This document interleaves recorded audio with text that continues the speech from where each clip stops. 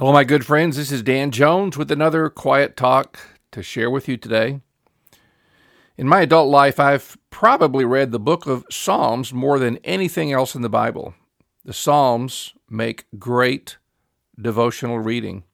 I think you could say that, in a way, this book is more human than anything else in Scripture.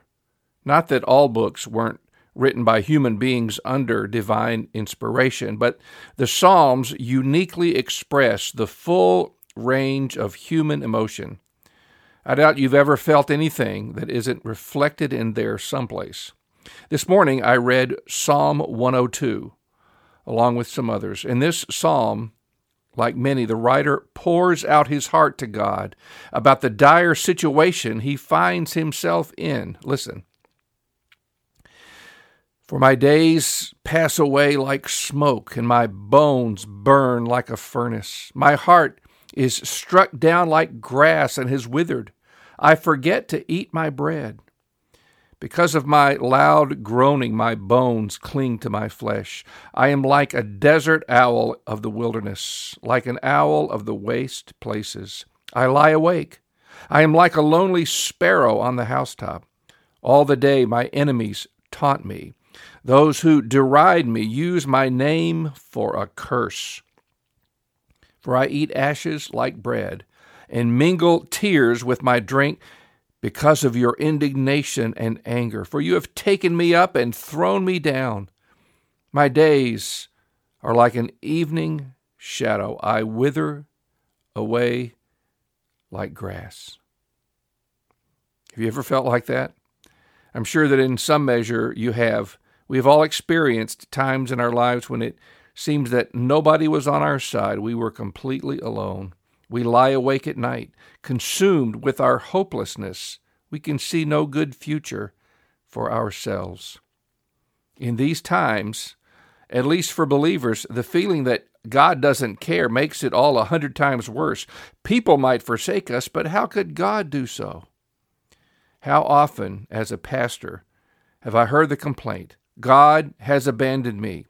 He couldn't really love me, or else he would do something about what I'm going through right now. We cry out with the psalmist, do not hide your face from me in the day of my distress. Of course, this writer was not the only one whose words we read in the Bible to have felt this way. Isaiah said, truly, you are a God who hides himself, O God of Israel, the Savior. Nothing is more challenging to faith than this. You're in the middle of trouble, you're overwhelmed, but when you pray, you get nothing. It's easy to trust God when things are going well, but not so easy when they're not. But even Jesus felt that way.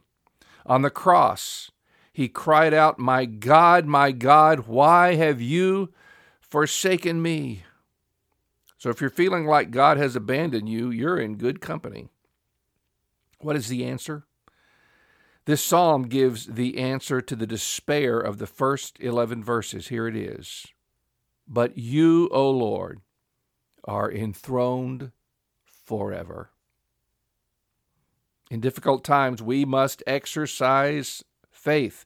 Remember that according to Hebrews 11, faith is the substance of things hoped for, the evidence of things not seen. Emphasis on not seen. If you see it, you don't need faith. But faith says, God, you are still on the throne and always will be. The psalmist goes on, let this be recorded for a generation to come, so that a people yet to be created may praise the Lord. That he looked down from his holy height. From heaven the Lord looked at the earth to hear the groans of the prisoners, to set free those who were doomed to die. The Lord always sees you.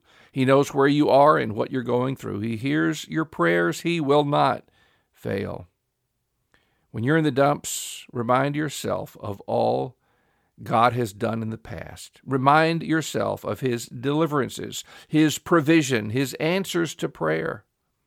Take your eyes off yourself and your situation and look to Jesus. Now, this is not easy, but God never promised us that life would be easy. As you may recall, Jesus said, "In this world you will have trouble, but take heart, I have overcome the world."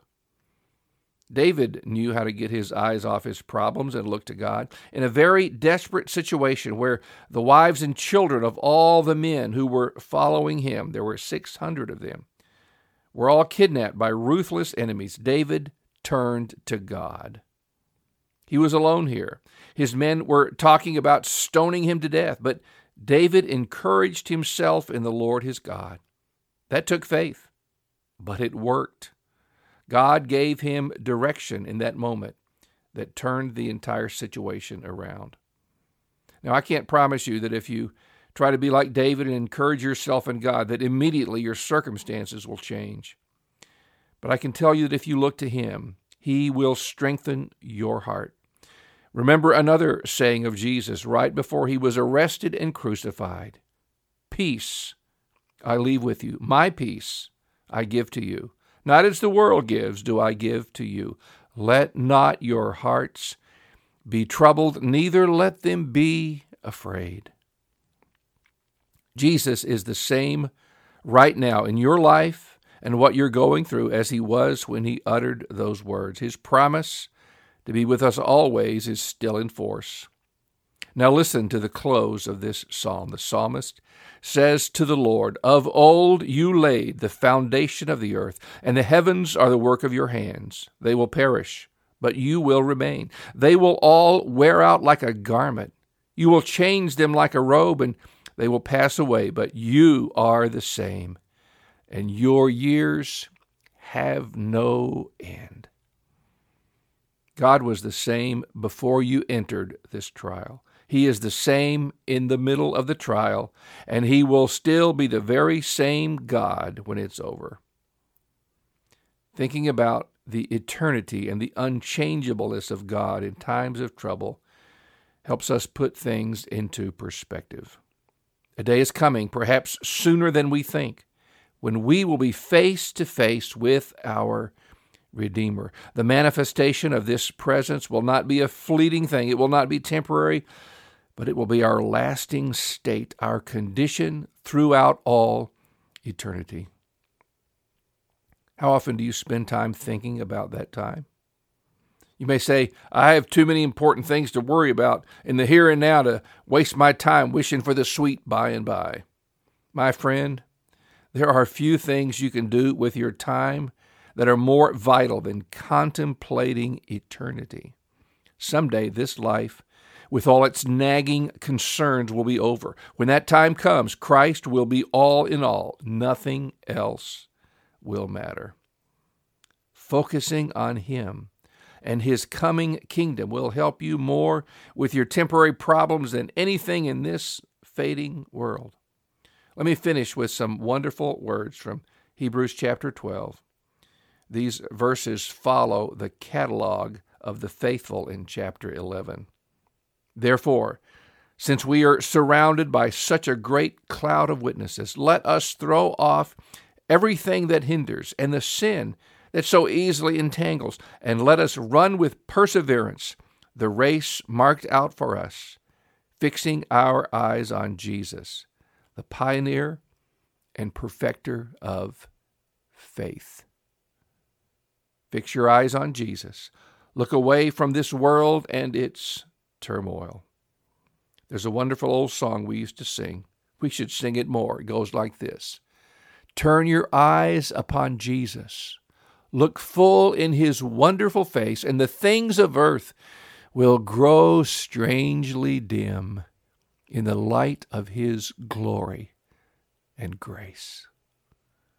Lord Jesus, help my listeners to do that right now, to turn their eyes away from their troubles, to turn them to Jesus, who is the author and the perfecter of our faith. In Jesus' name, amen. My dear friend, I would ask you to pray for us at the Bread of Life Anglican Church. God is helping us to establish an outpost for the gospel in the Schenectady, New York area.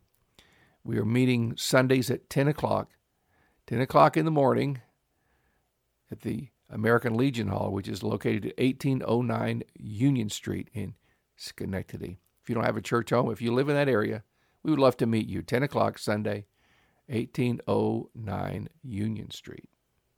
As always, you may reach me by email at father.danjones@outlook.com. I pray that God will richly bless you.